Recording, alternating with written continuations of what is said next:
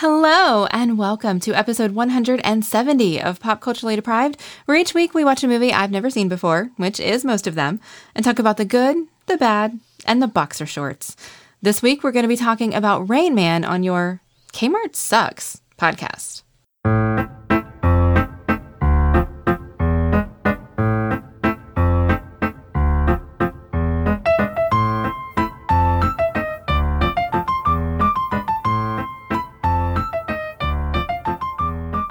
I'm Mandy Kay, and even though I'm not on Twitter much these days, you can find me over there at Mandy Kay. And I'm Matthew Vose. I'm on Twitter at Matthew Vose. I'm so close to starting a fashion blog about Schitt's Creek. Wow.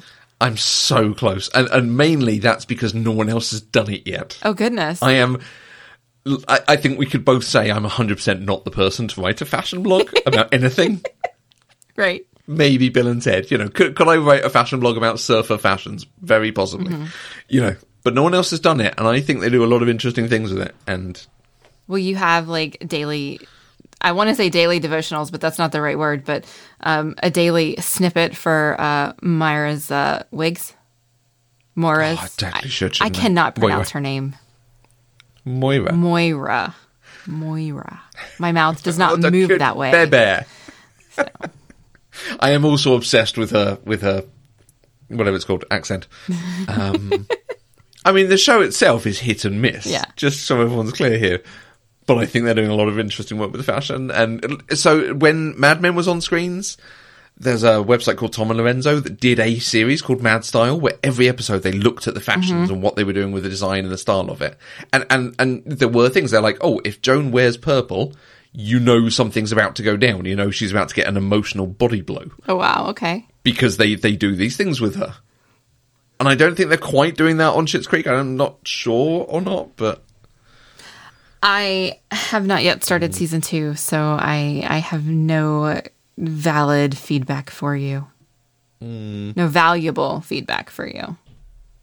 Except I think you should. So what I need is for someone to watch it and screen grab all the fashions and label all the people as they go, so I can then build up a repository of them. Matthew could do that.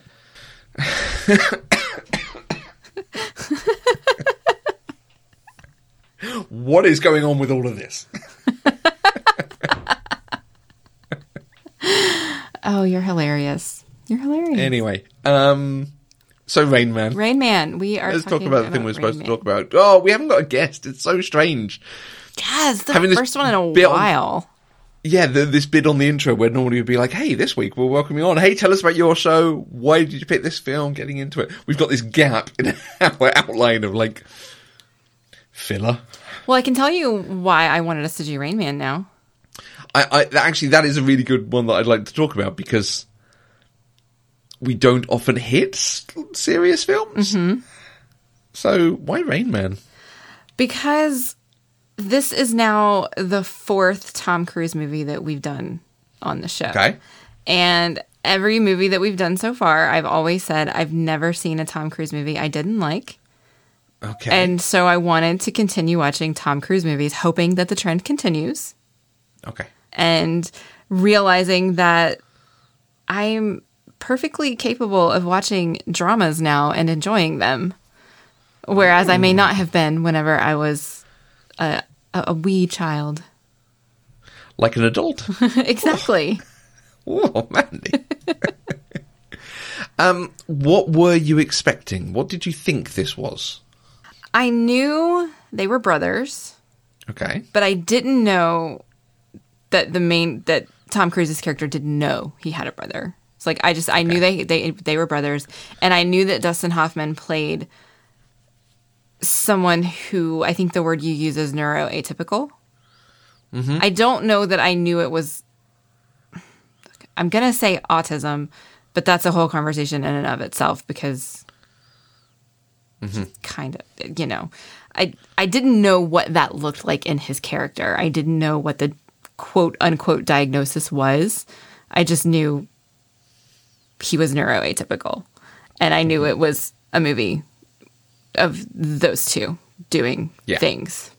That's it. That's all I knew. I had really no other expectations. I thought it might get emotional because serious family dramas usually do. Yep. And then when Wikipedia called it a comedy drama, I was a little bit confused. Okay. And it's probably worth us touching on, like, we're potentially unprepared to be able to talk about some of these subjects. Yes. We're not the right people to touch on them. I am worried I'm going to use the wrong term for something. Mm-hmm. I mean, there are words I'm not going to use. I can guarantee you that.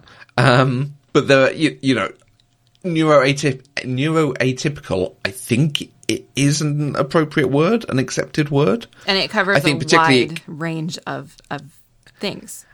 Yeah, absolutely. And particularly it comes from, as I understand it, the community wanting to be able to talk about neurotypical people, people who do not necessarily have learning difficulties, mental issues, some sort of issue they're dealing with. And even that, I'm worried, like, oh, is issues not the right thing? Because it's implying there's a problem. It's not always a problem. People can deal with these and live very happy, you know. Right. So, we're definitely going to get into this. We just did our final screening for Godalming Film Society, and it was a film called The Peanut Butter Falcon. Okay. Which is about a lad, 20s maybe, with Down syndrome, breaking out of the institution he lives in to travel down North Carolina to become a wrestler with the saltwater wrestler dude or something. Okay. And it's a sort of road buddy movie thing, although it appears, I think some of it's on boats, because I didn't admittedly watch all of it, with Shia LaBeouf. And they're being chased by Dakota Johnson, who looks after him in the home he lives in. Okay. But it is a Down syndrome person playing that role, and clearly playing the role very, you know, it gets very, very good reports from the society circuit. So I'm not sure I can refer to it as an issue. Right.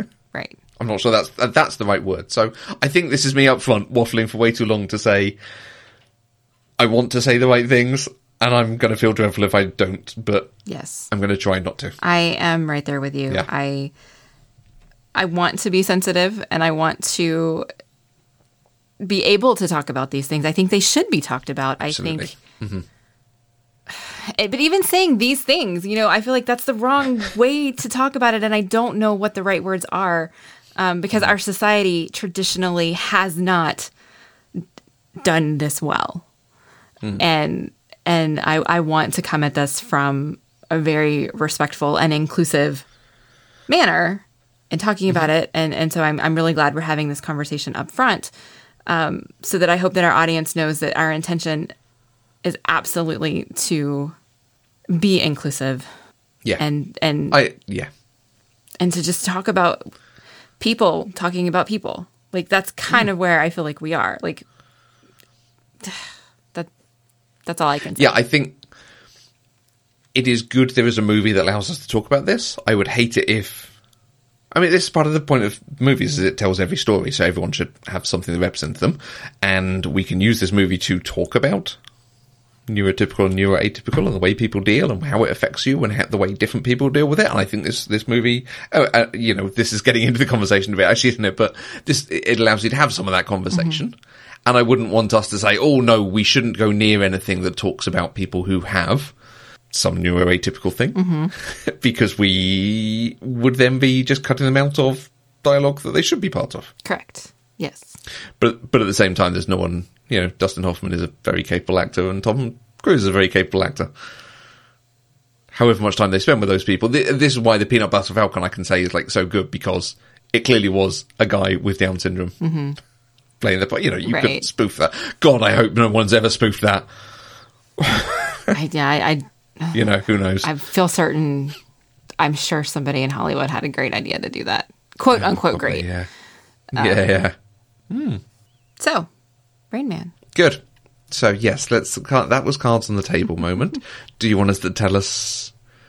Do you think you've told us what it's about, or do you want to give us anything more of the synopsis? I don't think we've actually talked about what it's about. Okay. Because we haven't even used the words that the movie uses at this point to describe anything. But my synopsis doesn't either. So I struggled writing this synopsis, and I decided to go with as high level as possible. After his father dies, Charlie Babbitt learns he has an older brother who has been in an institution for decades. Okay. That's... I mean, that's a really simple bit of the plot. Like, it is, but if that was the film, That's a one-room drama. That's like, what, a minute?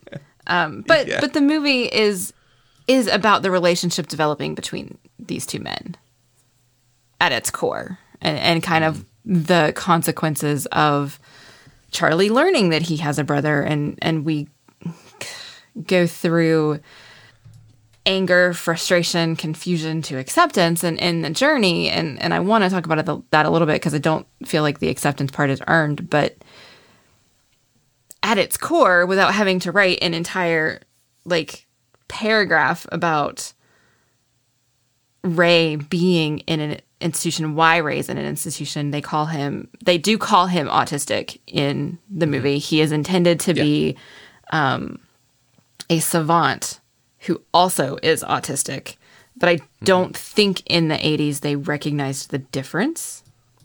No. Or at least they treat them as two separate things. Right. I read that the original screenplay didn't even have the word autism in it because they didn't really know much about it at that point. And so they wrote him and mimicked real life people in the movie. But, getting into all of that in a brief synopsis makes it not a brief synopsis anymore. So I went with the thing I could distill it down to. And this movie would not exist without this piece of information. That Charlie Babbitt has an older brother that he didn't know about. Yes. And his father's $3 million estate is left to that brother. Yes. Yes. Quite a setup. So you always liked Tom Cruise films. Why did you not watch Rain Man? Because it was an 80s drama with Dustin Hoffman in it. And as a younger person, that was an old people movie. Okay, it's fair. That's the best thing I can come up with. It was an old people movie, and now I've seen it. Okay. So, Rain Man is a 1988 comedy drama, so says Wikipedia. Written by Barry Morrow and Ronald Bass, directed by Barry Levinson, it stars Tom Cruise as Charlie Babbitt and Dustin Hoffman as the titular Rain Man, or Raymond, in the mouth of a toddler. Barry Morrow created the character of Raymond after meeting Kim Peek, a real-life savant who knew all of the credits of every movie Morrow had ever worked on and could answer any sports question he was challenged with. The inspiration for the plot also came from his own life. He once kidnapped a man with learning disabilities to keep him from being sent back to an institution. And incidentally, his relationship with that man, Bill Sachter, was turned into an Emmy Award-winning TV movie starring Mickey Rooney and Dennis Quaid. Right. Rain Man was the highest-grossing film of 1988, and it won 4 Oscars: Best Picture, Best Original Screenplay, Best Director, and Best Actor in a Leading Role for Hoffman. We should definitely talk about 1988 at some point as a year for film. Okay. It is a very, very good year for film. I rely on you to look up the other movies that it was up against when we're talking about Oscars, and so I have no idea what else was up for Best Picture that year. Who else was up for Best Actor? Awards. Academy Awards. Right, let's go through it. Best Picture won by Rain Man. Next options were The Accidental Tourist, Dangerous Liaisons, Les Liaisons Dangereuses, Mississippi Burning, and Working Girl. Oh, okay. I've seen Working Girl. Other films listed in the other categories, things like Fish Called Wanda, Last Temptation of Christ, Gorillas in the Mist, Big.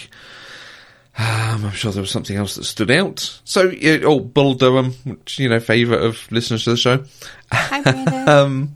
Hi, Brandon. So, lots of films that did pretty well. But then you come to some of the technical and some of the other films that performed very well in the year as a whole. Things like Who Framed Roger Rabbit, Coming to America, Twins, Cocktail, Die Hard, The Naked Gun. Okay. 1988 is a really good year for film. Yeah, some pretty hard hitters there. And it's funny because in the summer there's no sort of tentpole Star Wars type film. There's nothing like that. Die Hard is the closest that comes to it in July. So, okay. But yeah, good solid year. So how were you able to watch Rain Man over in the UK? I rented this on Sky. It's available to rent on Amazon and a few other places. Okay. You? It is available to rent in many, many places, but it is also available for free on the Roku channel and on Plex, now that Plex has added its own streaming movies and television. Nice. Although Roku for sure has commercials, because I like to watch things with subtitles now. Good. And when I turned the subtitles on in Plex, they didn't work.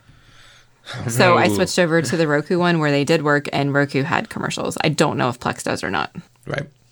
Barry Levinson directing, and stars Tom Cruise, and stars Dustin Hoffman, and a few other people. What's your experience of our key players?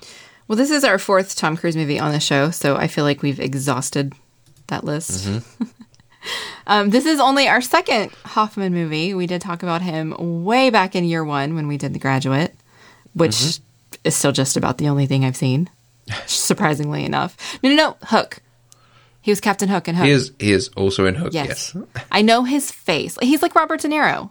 You know who he is. And I'm pretty sure I used to mix up Robert De Niro and Dustin Hoffman and the other one. Al Pacino? Good. In my brain. Because they were all like really famous old men to me who played in dramas. Right. And so in my like 16-year-old brain, when I started becoming aware of movies, then I couldn't keep them straight because I wasn't watching movies that they were in. I just would hear their names. And so I would confuse them all the time.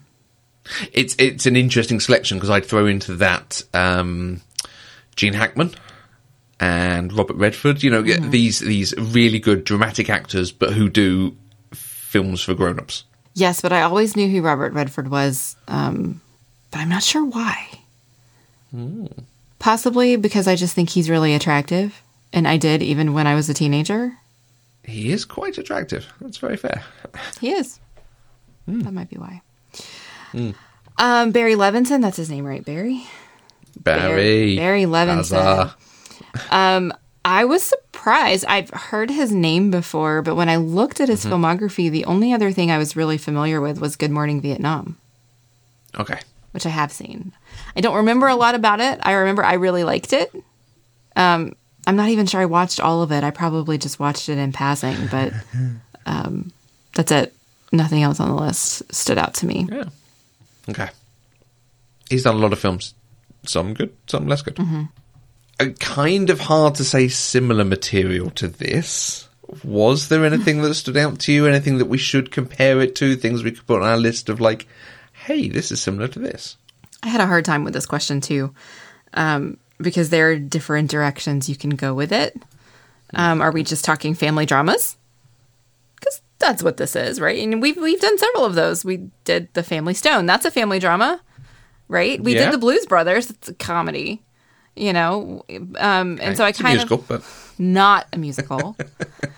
I have watched several movies that are either specifically about autism or some form of neuroatypicalness. I'm not sure that's a word, but it's a word now. I'll take it. I like it. Yeah. The ones that actually came to mind initially were Temple Grandin, which was an HBO biopic starring Claire Danes several years back. Very good. Very good. I Am Sam with Sean Penn and Dakota Fanning. The Other Sister with Juliette Lewis and Giovanni Ribisi. Okay. And then when I was looking through lists of movies that discussed autism, the one that came up that surprised me was The Boy Who Could Fly. I remember watching this movie as a kid. Right. But I didn't actually remember what it was about. But apparently the titular character potentially had autism, according to several lists that I found on websites saying such things.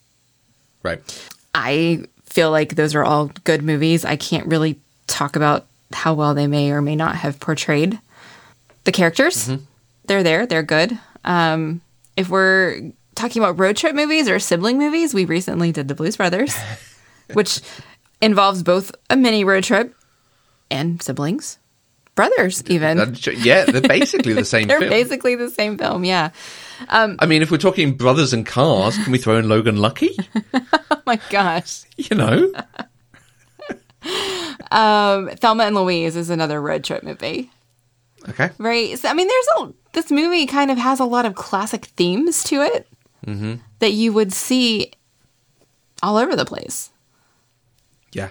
And Thelma and Louise, in terms of the road trip stuff, very, very similar. Yes. Dumb and Dumber, very similar. I intentionally did not put that one on the list. Yeah. And I'll... No. No? Okay. No. Okay, Rain Man. Let's get into this discussion. Did you like Rain Man? This is a hard question because it's a very hard movie to watch. But I found it to be, I think my description is this is a wonderful movie with a phenomenal cast that I will likely never watch again. Okay, I can see that. Yeah, it's brutal. It is hard to watch. Charlie Babbitt is one of the worst people I have ever seen in my life. Okay. Like, he is a terrible human being. At the start. Okay. And I do always think when you introduce a character who's that awful, you're either saying he's the antagonist, which he clearly wasn't because he's Tom Cruise,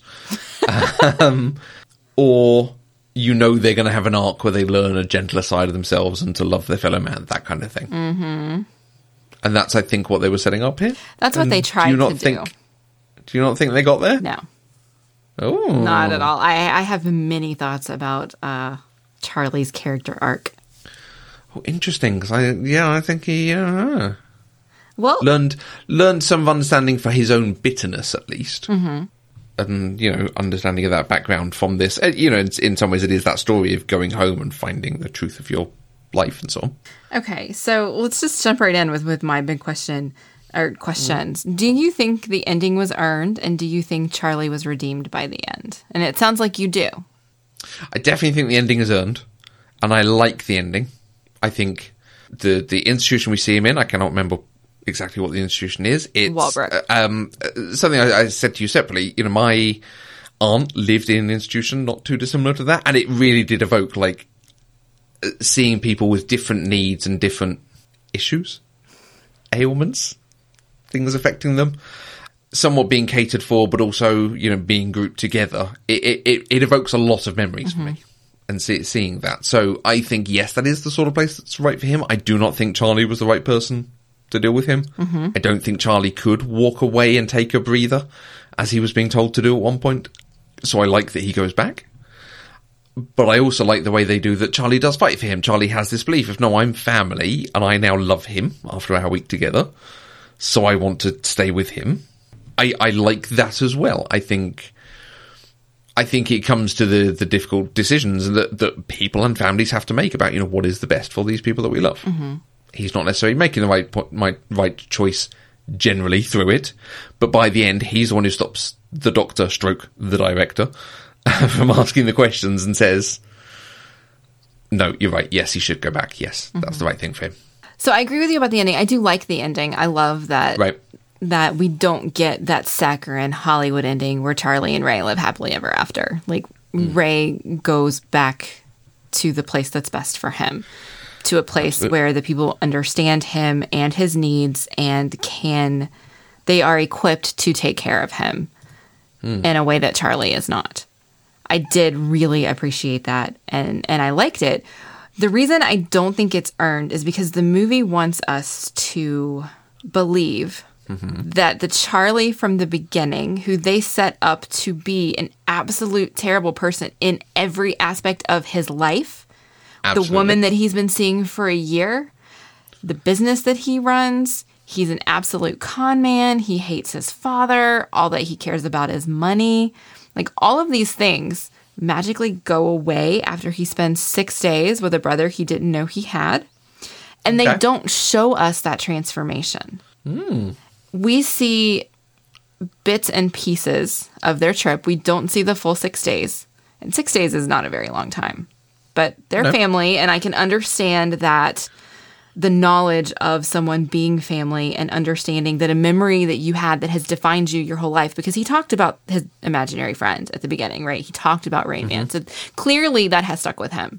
I can understand why that would speed along the process of getting to where Charlie got to, but I don't think the movie gave us enough to buy it. I don't buy it, I think, is really where I am on Charlie's character. Okay. I don't know the best way to word it. I was talking to Joseph about this last night, and I told him that I wish I was recording what we said, because I felt like I had all of my thoughts so clear and articulate, and then I went to sleep and now they're gone. But I feel like I don't buy it. I don't think we got enough of the transformation. The movie tells us he's a different person, but they don't show us he's a different person. Like, it happened virtually overnight. He just became a different person. And that's why I don't feel like the ending was earned. I love the ending. I love that Charlie loves Ray enough to do what's best for him, to recognize the distress and anxiety that Ray was having in the moment with the questions, and that he let him get on that train. And he had already planned a visit for 2 weeks. You know, those things are wonderful. But I feel like that character is an absolute 180 from the beginning of the movie, and we're not shown enough of that development. Okay. The thing I think it comes down to is it's almost how Tom Cruise sells the stuff where he talks about his relationship with his father. And the fact that it's his father dying is obviously the significant part of this, because I think I do buy his whole thing of, I wanted to drive this car and I took it out once, and my father called the police on me, and then I left home the next day and we've never talked since, that kind of thing. I think that's so important to see, to be like, okay, I can see how that's informing his life and his take on life. Okay. And the way he is, that he's always trying to prove how good he is, but he just is untethered. He has untethered, no I like compass that. Necessarily. He just is, what do I need to do? What do I need to do now? And no one to go to for advice. Doesn't have a parental unit. Doesn't have a sibling. Has just been doing whatever's necessary. So he's got that. And then as he goes on, and when he learns that one of the reasons Raymond is in the institution is because they think he almost hurt Charlie, and the fact he had a brother was kept from him, even though there was clearly a bond. He understands that's what the Rain Man was, and he understands there was that bond there. Well, okay, I'm going to use the expression again then. It's a thing that helps tether him. Okay. And go, I have a dock in this storm of my life. I have a thing I can write, and from here, where do I go, and what's the next thing, what's the next thing? I think that those are the big plot points of, here are the emotional anchor moments in this film that we're going to talk about, that are the big scenes.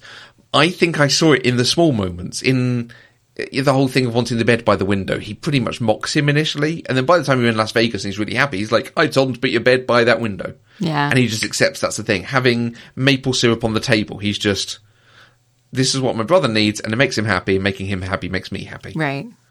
And he's come to understand that, rather than just, I expect you to be able to function at my level, neurotypical, in inverted commas, he's now to a point of, actually, it's not easy to deal with, but there are things I can do to make it work. Yeah. Which is why it's almost a shame when he almost then sets fire to the apartment, having been left to assume, but the plot needs to be driven on in that way. But I feel like I do see it in some of the small moments, but I think I can see how you don't see it, because it is such a big change from where he was. Yes. I think I wanted more of those small moments, because people just don't change that quickly. And maybe I'm just too jaded in this world of 2020 coronavirus that I don't like people in general right now. And maybe that's driving some of my feelings about Charlie, because...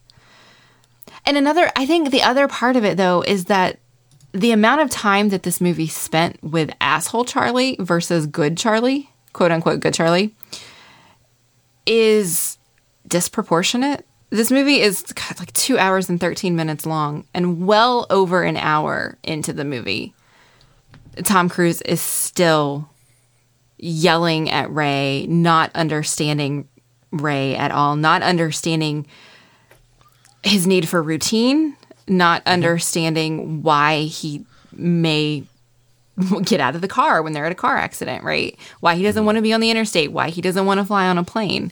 He gives Ray concessions, like choosing to drive instead of fly, choosing to drive behind him on the interstate until they get off the interstate. but he does those things begrudgingly and out of anger, and he only does them as a means to an end. Right. And that doesn't begin to change probably until the last 45 minutes of the movie. Mm-hmm. And that's why I feel like it happened overnight. And so I wanted more of those small moments. Okay. I don't think I would expect it to change any sooner. Okay. Is part of the thing, because, you know, we have to establish the character and we have to have moments where he can change. And even, like, you've reminded me about things like offering to drive behind him until they get off and making sure he doesn't go on the interstate. Because, you know, so it's not so dangerous for him and so on. Like, those are surprisingly nice things from this guy. Like, going on the interstate would have been the thing, I assume. Yeah. Oh, yeah. I mean, even it takes so much longer if you don't drive on the interstate. Yeah. So much longer. I can't even remember where his father was. Cincinnati. And he's Los Angeles, right? Okay. Next question. Where's Cincinnati? Ohio. Middle of the Midwest. Okay, thank you. Probably the eastern side of the Midwest, but okay. Firmly in that Midwest camp. It's sort of up Illinois sort of area? Yes, I have to drive through Ohio to get to Michigan from North Carolina. Right. Okay. And let me tell you, Michigan, it's a long stretch of interstate in Ohio. But yes, that's okay. Midwestern-ish. So not doing that thing, like, that's a surprisingly good thing to do.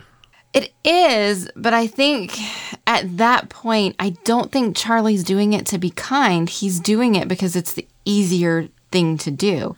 It's easier to just give in than it is to try and reason with Ray. And maybe I'm judging motive more than I should. Maybe they don't actually explicitly state motive. Maybe I am inferring it, and I'm doing it differently than you are. What they don't do then is he doesn't keep trying to go on the interstate. That's true. You know, and Which they would have been don't the thing, drive is like when the it next rains. day. Like, it rains for like 2 days and they don't drive, right? Yeah. So he does continue to make these concessions for Ray. But I still feel like he's not doing it to make Ray happy. He's doing it to make his life as easy as possible in these challenging times. Yeah. And I think that's why I fault him for it. Is there anything we can read into that then, if we go deep into the story, that he is trying to delay getting back to his life? If he is, it's only because he doesn't want to have to deal with the money issues. Exactly. You know, is there something in there that we could read into it of actually these are the actions of someone who wants to change, that wants to have a difference, that wants someone to care about and doesn't know how to in his current circumstances, his untethered space? And his time with Raymond, although it seems to cause him anxiety and cause him upset, does allow him to change. It does. I don't give think him... the film thinks that's there, but absolutely. I do think that there is something to the idea that Charlie now has someone that he has to take care of. Right. When he's with Susanna, and I was shocked to find out they had been together for a year when she said that. Like, I thought she was like an office fling, like just random weekends in Palm Springs, but they're a thing, like getting married kind of thing. And their lives are so separate. You know, I think they drove in that car for like 2 hours and didn't speak a word to each other. Yeah. So even though he had someone in his life, he didn't, I don't want to say he didn't take care of her because she's a grown-ass woman and she can take care of herself, but you know what I mean? Like, he didn't have support in her and she didn't have support in him. And he was thrown into the situation with Ray where he had to because there was no other choice. And that may have gone a long way in propelling him in the direction that he went in, I begrudgingly say. And I think you saying he didn't take care of her is pretty much on point. He doesn't care for her. He just wants someone there. Yeah. Yes. You know. And again, maybe he's calling out for a partner's not the right word. Like you say, someone to care for, someone to actually someone who have matters. an emotional connection with. I think at the heart of humanity, human nature, we want to matter to someone, and we want someone who matters to us. To get deeply philosophical here. Aren't we all just seeking a connection? Yes. I'm sure that's a reference to something that I don't get, but... I feel like it's a Mad Men advert, but I can't remember now. Yeah, I haven't seen Mad Men I think it's how they sold Hershey's or... Okay. Kodak Carousel or something. and so I think if we come at it from like that humanistic perspective, I don't think the movie was intentionally saying that, but I think we can read it into it, given that once he has that connection, that is when he begins to change. Well, one of the things it reminded me of was what Emily said about the King's Speech. Okay. About how there was something in that it wasn't a love story, but it was a sort of friendship story about these two men together and going through something and learning to spend time together and take care of each other and help each other, that kind of thing. There was very much that sort of aspect in this. It wasn't a love story. But it was about a growing bond between them. It is a love story. It's just not a romantic okay, not a love romance story. Yeah. I like Lonnie says that The West Wing is a love story between Jed and Leo. Okay. In some episodes, not all of them. Yeah. Not all of them, but some of them. And Episodic TV is so difficult for that, isn't it? And I think that's exactly what the King's Speech was as well, between Bertie. The two main actors. Oh, I can't remember. God, we just watched this movie a couple weeks ago. Bertie and what was the doctor's name? Geoffrey Rush. There we go. Colin Firth and Geoffrey Rush. The interesting thing is, Tom Cruise gets second credit in this film. He should. I think for us it's easier to talk about Charlie in some ways. Obviously, and to put ourselves in his shoes and to consider his story. But it's interesting that's your sort of thought about it is about his character arc on it. I mean, it feels like it should be his story. Because he's the one who goes through a change from the beginning to the end. You're not wrong. Thanks. Sorry. That's the best way. That in writing? No, that's the best way that I can say something where I can't find a logical reason to disagree with you, but I still disagree with you. You're not wrong. But you're wrong. But everything you said was wrong. Kinda, yeah. Yeah, like logically you're not wrong, but emotionally to me, I don't like it. It infuriates Joseph when I do this. And I don't know why. I don't know that I can articulate why I think it's right for Dustin Hoffman to get... I mean, the Academy agreed with me. He won for Best Actor in a Lead Role. Yeah, but... I mean... Who was it who said? Someone... Michael Caine, I think. There was a comment about this is Michael Caine's favourite film. No, I'm going to take that back. I think he said something like Tom Cruise's performance is his favourite performance in a film. Okay. And apparently... Did you read this? It sounds vaguely familiar. There's a thing about how Michael Caine had gone through the same experience of finding out he had a brother in an institution and like it had been kept from him and what that does to you and all the turmoil and stuff. I've not read I hope that. I'm not making this up now. Let me... But that he, when you watch the performance, there's some really interesting stuff in there of the anger of like, this has been kept from me and the only person I can express that anger to is the person who has no way of dealing with it anyway. When I Google Michael Caine and Rain Man, I find that Michael Caine once said that Cruise carries the film on his back, but I don't see Maybe anything. It wasn't Michael Caine. Maybe it was John Cleese or something. And whether I might entirely have made this up. To be fair, I don't think I did, but there was someone like that. But what I was coming to, I think, maybe, possibly, was there was a comment in there about how, in some ways, what Dustin Hoffman doing is worthy of the big credit because, I mean, Dustin Hoffman was the bigger actor at this stage. Certainly the more long-standing actor. And he's doing the acting. I mean, Tom Cruise here... Tom Cruise is being Tom Cruise. Yeah, he's not pushing himself too far for some of this, to be honest with you. He doesn't smile and he doesn't do a lot of running, so... Dustin Hoffman is having to put on a performance. Yes. So you can sort of see it from that perspective, that kind of thing. But in terms of whose story is this, it's Charlie's. And that's why I think we're going to talk a lot about Charlie's, but actually there's a lot to talk about for Raymond. But it's more to do with how this film portrays someone with autism. The fact it's about an autistic savant, and whether that's good or bad, and what that's done to the autistic community, the neuroatypical community. But I don't know that I have much to talk about on Raymond as a character. Before I respond to that, I want to tell you I just found a thing from 1991 that says Rain Man is real for Michael Caine, and you are right. Nice. You did not make it up. He had an older brother whose existence was concealed for like half a century. There we Absolutely go. Right. 10 points to Slytherin. Boom.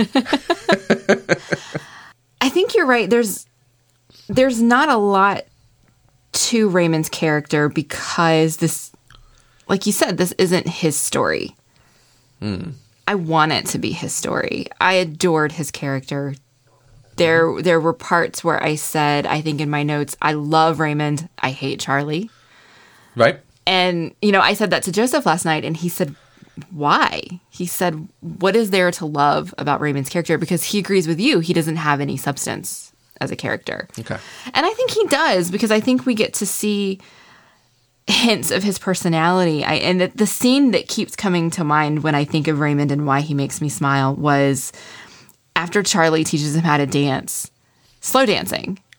And then later he's alone in the suite, and Charlie watches him across the room, and he's dancing to fast music, and he's just moving and dancing. And moments like that make me love his character and see him as an individual.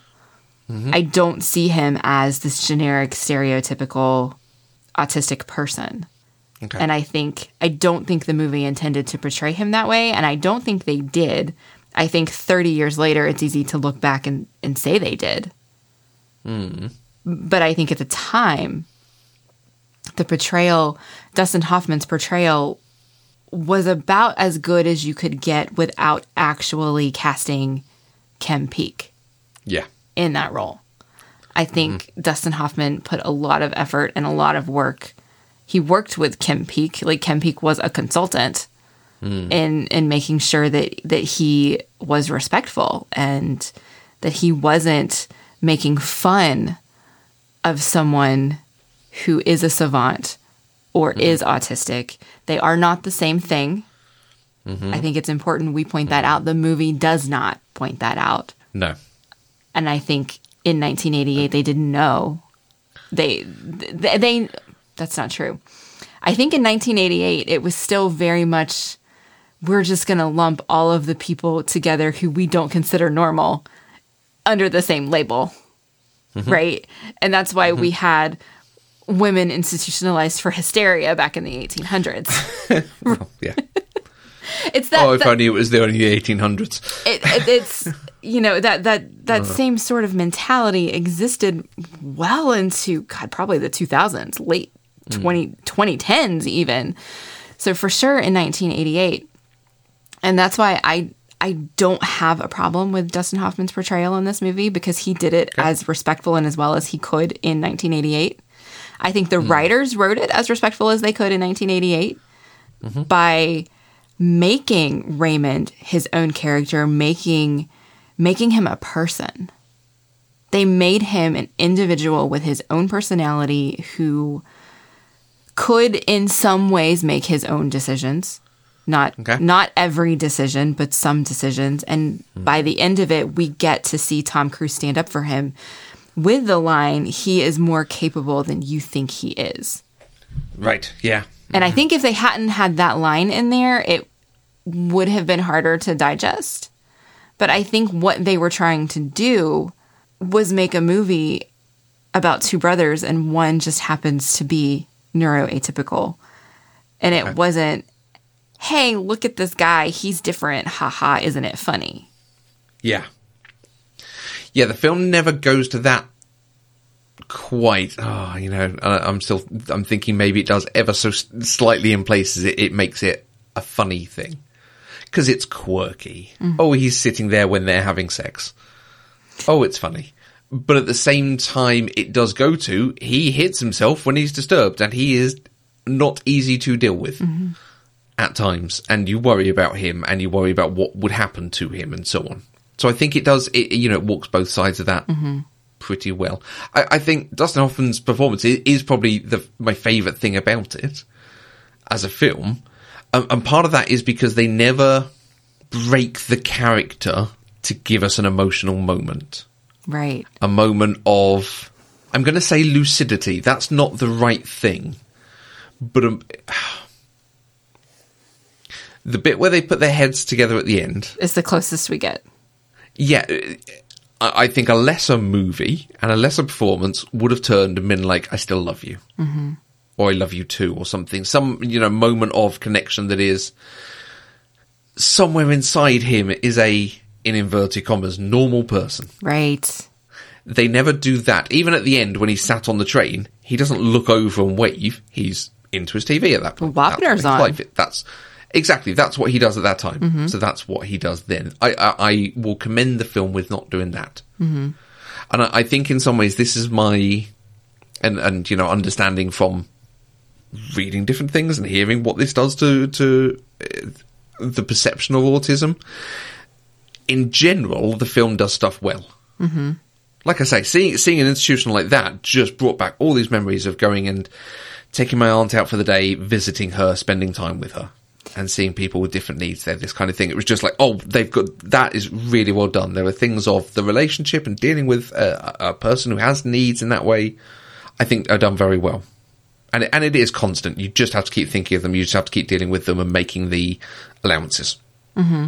There's not a moment where it lets up and they're, oh, okay, let's sit and have a normal conversation. And no, you just deal with them. But the specifics of having this character and saying he is autistic and he can count cards and win you tens of thousands, dozens of thousands of dollars at the casino. Right. Does this thing of, oh, great, can we all get ourselves an autistic buddy who can do that? Right. And the film, exactly like you said, does not do, Raymond is based on this person. This person is a savant. However, there are many autistic people who do have emotional needs and need the care that we can provide them. Visit this representative in the lobby as you're leaving to donate some money. Something to say what we're representing here is the 0.001% who may also have something within them that allows them to deal with numbers and counting and remembering in that way. Mm-hmm. But this is not what is normally represented in this community. Right. I think that's the problem with it. I read we were sent a link to an article in The Guardian from 2018 talking about 30 years later. It's called Rain Man at 30, Damaging Stereotype or the Best Thing That Happened to Autism. And they call what Dustin Hoffman ended up doing a composite savant, adding autism to the character. Right. And I think Rain Man, like we said, Rain Man led many people to assume that every autistic person is also has these savant-like capabilities. And that's not true.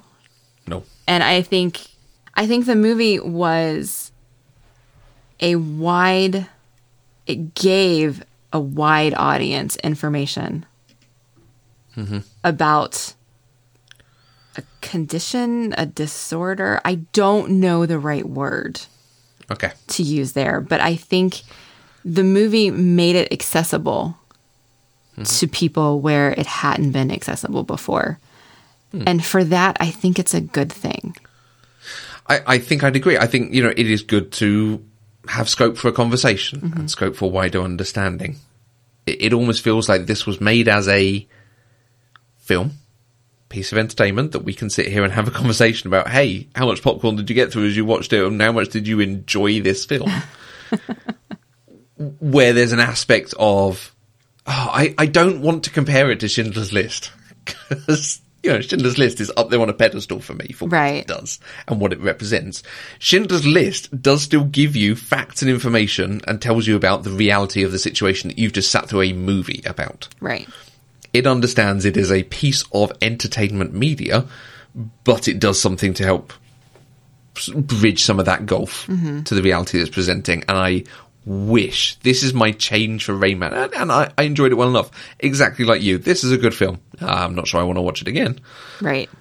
But I wish it just did something. The movie you're about to see represents a person who has these abilities. However, I think if this movie were made today, we would have, one, we would know up front that it was based on the life of a real person. And in the closing credits, we would get snippets of that real person, followed up with, for more information about autism or whatever, neuroatypicalness, here are resources. I think if this movie were made today, we would have that, just to say it's a spectrum. This isn't the only way someone can be neuroatypical. Yeah. This is not the prototype or not prototype. What's the word I'm looking for? Stereotype? Sole example? Sole example. Let's use that. This is not the way someone absolutely is neuroatypical. And this movie does kind of portray that, because we don't see enough of the other patients in the institution. Like in Walbrook, we do see a few who are Down syndrome, but we see others who do some of the rocking and moaning the way that Raymond does, and others are just there in the room doing a puzzle or watching TV, and we don't get to interact with them at all. And so he is held up as the example. This is how someone who is neuroatypical responds to sensory overload. And that's not true for everybody. And there's an implication of, if you are autistic, you also have a superpower. Right. Yes. Which is very not true.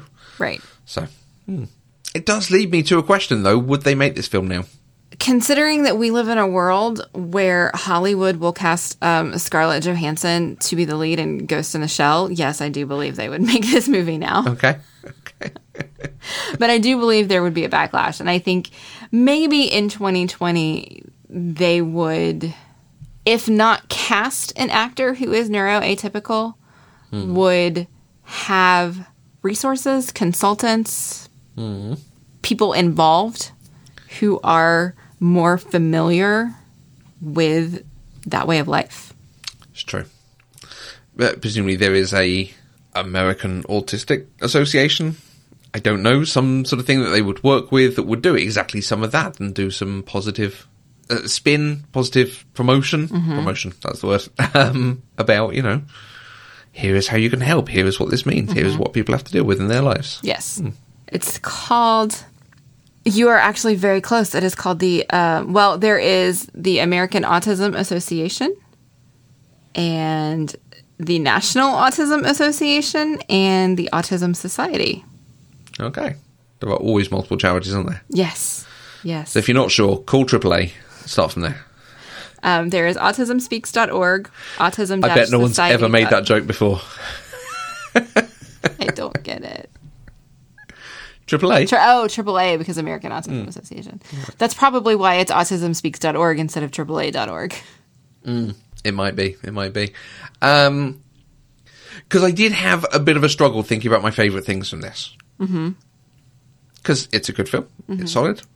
I did think, when we came to talk about it, I would probably talk about the performances, because I think Tom Cruise is very good. It is just Jerry Maguire. And it's basically Jerry Maguire's arc in part of it. Jerry Maguire was never this terrible of a human being. That would be an interesting one to talk about sometime. He was selfish, but I don't think he would not have said the things that Charlie said to Ray. Okay. But I think it's a good performance. But it's a performance we know we can get from him. Yes. And I think the performance from Dustin Hoffman is spectacular. I did like Who's on First. But that's mostly because I do like Who's on First. It's very good. It is very good. I enjoyed that. Enjoyed is the wrong word, because every time he used it, it was because he was in a situation that made him anxious, and that's how he calmed himself down. And so it wasn't something where I could be like, oh, that's so funny, that's so great, because it was always in moments where I knew he was struggling, and so my heart hurt for him. Okay. But Thanks. I'm sorry. I'm sorry. Using that as that mechanism, I think, was really great because he got it from his father. Like, he didn't necessarily understand the comedy, and giving Charlie the opportunity to try and explain the comedy to him was great. You know, and moving from that to Ray making a joke. Kmart sucks at the end, you know, and you know, it was good. Yes, it was good. I just viewed it differently than you did. That's all. Yeah, the film does make a point of saying he's high functioning. He can. Again, cope is totally the wrong word, but he doesn't need someone watching him at all times. Right. I struggle with the idea of high functioning or low functioning, and it's because of a series of TikTok videos I watched recently of an autistic girl explaining why it's not okay to use high functioning. Okay. And I have to tell you, I can't. Tell me. What stuck with me is that we just shouldn't do it. The whys behind it are not things that I can recall and bring to the top of my mind. So I will find it and I will link to it in the show notes, and I'll send it to you. But yes, the movie did, I think, kind of go out of its way to show that Ray he could be left alone for periods of time. He can't live alone. We saw that. But he doesn't need constant supervision. He is capable of entertaining himself. I don't want to say taking care of himself. Managing himself. Managing himself for periods of time. He understood and his maintaining routine. a conversation. He knew what the rules were. He knew where he was supposed to be and when he was supposed to be there, and he didn't want to deviate from that. So, yes, and that the movie called that high functioning. Yes. I didn't know. I don't know if there was another word for it, another term for it, because you're absolutely right. At the very least, it's a spectrum. It's not like suddenly someone goes from a 10 to a 5, whether they're high or low, you know, something like that. Well, you know, but society has made the term high functioning acceptable. I mean, they even used it in Sherlock. He's a high functioning sociopath. Oh, yes. Is that what he calls himself? Yeah. You know, it's just a normal word in our vernacular, but I think I wouldn't have ever thought about it if I hadn't watched that girl talking about it and talking about what it's like in her life to hear those things, which is why it's on my mind. I would definitely go and do some more reading on that because I would be interested to understand that better. Yeah. I was also recommended to a book called Neurotribes, which is about the legacy of autism. Okay. What does it say? The legacy of autism and how to think smarter about people who think differently. Which apparently does talk about this film, which is why I think I was linked to it, but is a well-recommended book on these sorts of things. And is currently free on Kindle. Cool. So it's not that Who's on First made me happy when he was upset. Let's just circle back to this. I like the gag Who's on First, and it made me happy to think of it. Okay. All right. I'm sorry I spoiled that for you. That's not my intention. Fine. So what did you like? We've talked about the ending. I really did like the ending. Right. I love that the ending was in such a way, and I thought about this just a minute ago when we were talking about how they didn't change Ray at the end and give him that moment of connection. They didn't have him say "I love you," right? I was actually annoyed watching it that Charlie didn't say "I love you" to Ray. Okay. But after talking to you and hearing you talk about leaving, you know, having Ray watching his TV because that's what he does. They didn't change him for that moment. I'm glad they didn't give Charlie the "I love you" because the expectation then would have been for Ray to say it back. And it would have been harder and more disjointed for him to just walk away at that point. And so it's better to leave it out altogether. And that makes me appreciate the ending even more. You get a hint of it where they put their heads together. The whole Charlie, my main man thing. Charlie, my main man. Which I love that.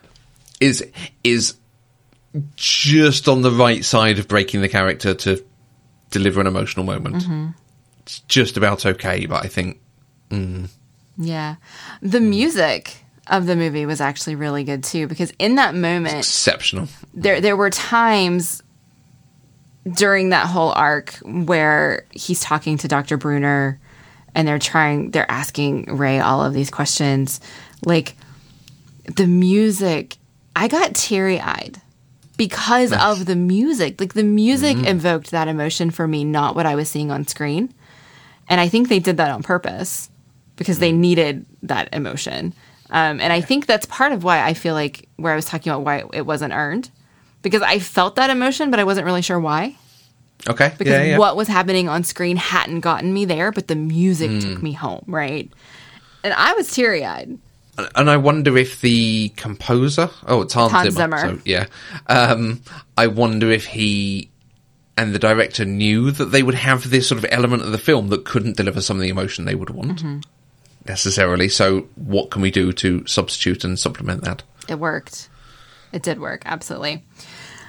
My very, very favorite thing about this movie, though, is the scene in the phone booth. When Ray's in the phone booth with Charlie, and he goes, uh-oh, fart. And he farts. And they talk about it. That whole scene was improvised. Dustin Hoffman improvised the fart thing, and I think it's amazing. And he stayed in character for it, and like Tom Cruise stayed in character for it, and it made me laugh, it made me giggle, and I liked it a lot. See, that's the sort of moments where they're doing, it's quirky and fun what he is dealing with and the way he is, which I think just makes you sympathetic to him. It doesn't make you laugh at him. Right. I never laughed at him. I never felt the movie wanted me to laugh at him. I think this movie and movies like it can be difficult to watch and difficult to talk about because in our quest to not be offensive or in our quest to be respectful, it's hard to figure out where that line is. Yep. And I don't think this movie ever crossed that line. No, I'd agree. Even and that's when why it has funny movies, so good. Moments like uh-oh fart. Yeah. Which I think was probably the most blatant, but not the only, because we also have him with the hooker in the bar. Yeah, you see, the whole Las Vegas sequence is really interesting, I think, because there is the aspect of it that he's exploiting him, using his ability to cheat and to try to get away with it. Which, fine, we've seen other films do this in worse ways. But he is taking him to get the new clothes so they look decent whilst doing it, and he is giving him the respect of, we'll just go through it, we'll do it one by one, and then when he's saying, we should bet this on the Wheel of Fortune thing, he just does it. He's not questioning him. He's not debating it at any time. He's like, okay, we will do that thing. And then when the hooker is talking to him at the bar, he's like, well, okay, this will be interesting. I'm going to sit over there. I'm going to watch what you're doing. And he lets him choose. He's not going to let anything go too far. Right. But he lets him have that experience. Is that the right thing he should have done? Who knows? But he doesn't treat him like a child. And I was really worried that we were going to end up with a thing of him in the hotel room with her and owing her lots of money. So that's where I thought we were going to end up. Yeah. So I'm glad we didn't. So let's talk about that elevator scene with Susanna. Oh, do we have to?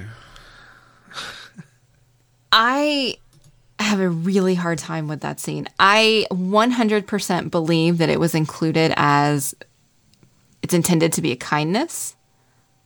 I believe that was their intention, that she was doing something for him that he had never experienced. She was viewing him as a person and giving him something that he hadn't had before.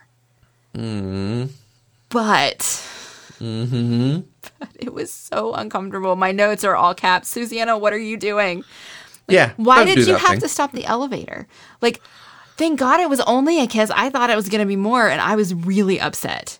Really upset. But then it was just the kiss. But still, that kiss was not consensual. It was icky. Yeah, it just... I mean, she doesn't even need to be in Las Vegas. No. She didn't need to be in the movie. Other than to set up the kind of person Charlie was at the beginning, she didn't need to be in the movie. If she really cared about Ray and how Charlie was treating him, she would have stayed to be a buffer. And instead, she just left Ray with him. Right? She didn't need to be in the movie. No. I think she needs to be in the beginning to give us lots of exposition, and she needs to be there to give him someone to explain the history with his father. Right. I think all that is useful. And there was a note about how they were going to cast someone else, and then they ended up casting Valeria Golino. And they said it was actually quite useful having someone who is clearly not a native English speaker, who has a strong Italian accent, because it allows them to over-elaborate some of that exposition and explain some of the background that you necessarily wouldn't do with an English speaker. Right. Like, I can see it from that perspective, but she should have left the film at that point. Yes. And when they get to Los Angeles, maybe have a couple of scenes where she sees the difference in Charlie, and we see, oh God, wouldn't that have been good? Although I think you get some of it in Los Angeles, in Las Vegas, but when he gets to Los Angeles, we can see the difference between the two Charlies through what this experience has given us. Right. Yeah, Yeah. But having her show back up in Vegas, I did not like. No. Yeah, I didn't like that scene. So it's there so that we can have the, and what if we kiss the autistic person? What happens then? Well, nothing, clearly. Yeah. What could have happened is strong emotional distress. Yeah. Yeah, absolutely. All right. Well, is there anything else that we need to discuss about Rain Man? Oh, only me with a diatribe about the title. And this is the other downside of it, is Rain Man has become a phrase for autistic people or people who have emotional needs in the way of Raymond, and people call them Rain Man. But that's not the fault of the movie, and they could not have predicted that that would happen. I actually think it's adorable. Once I realized where Rain Man came from, okay, like that it was a toddler trying to say Raymond because he loved his older brother, like that makes perfect sense. And having that be the bridge to the connection, once Charlie figures it out, I think it's a fantastic title. And I think that what society has done with it since then is awful, but I don't think the movie can be held accountable for that. Okay. I don't know what it is. I feel like there's a better title for this film. Okay. Because again, the phrase Rain Man puts it all back onto Raymond is the central character. And I'm not sure that he is. But that's me. I think the only compromise I can come to is to say that Charlie and Raymond are equally important to the story. That's fair. What's next on our Tom Cruise list? Is there anything left?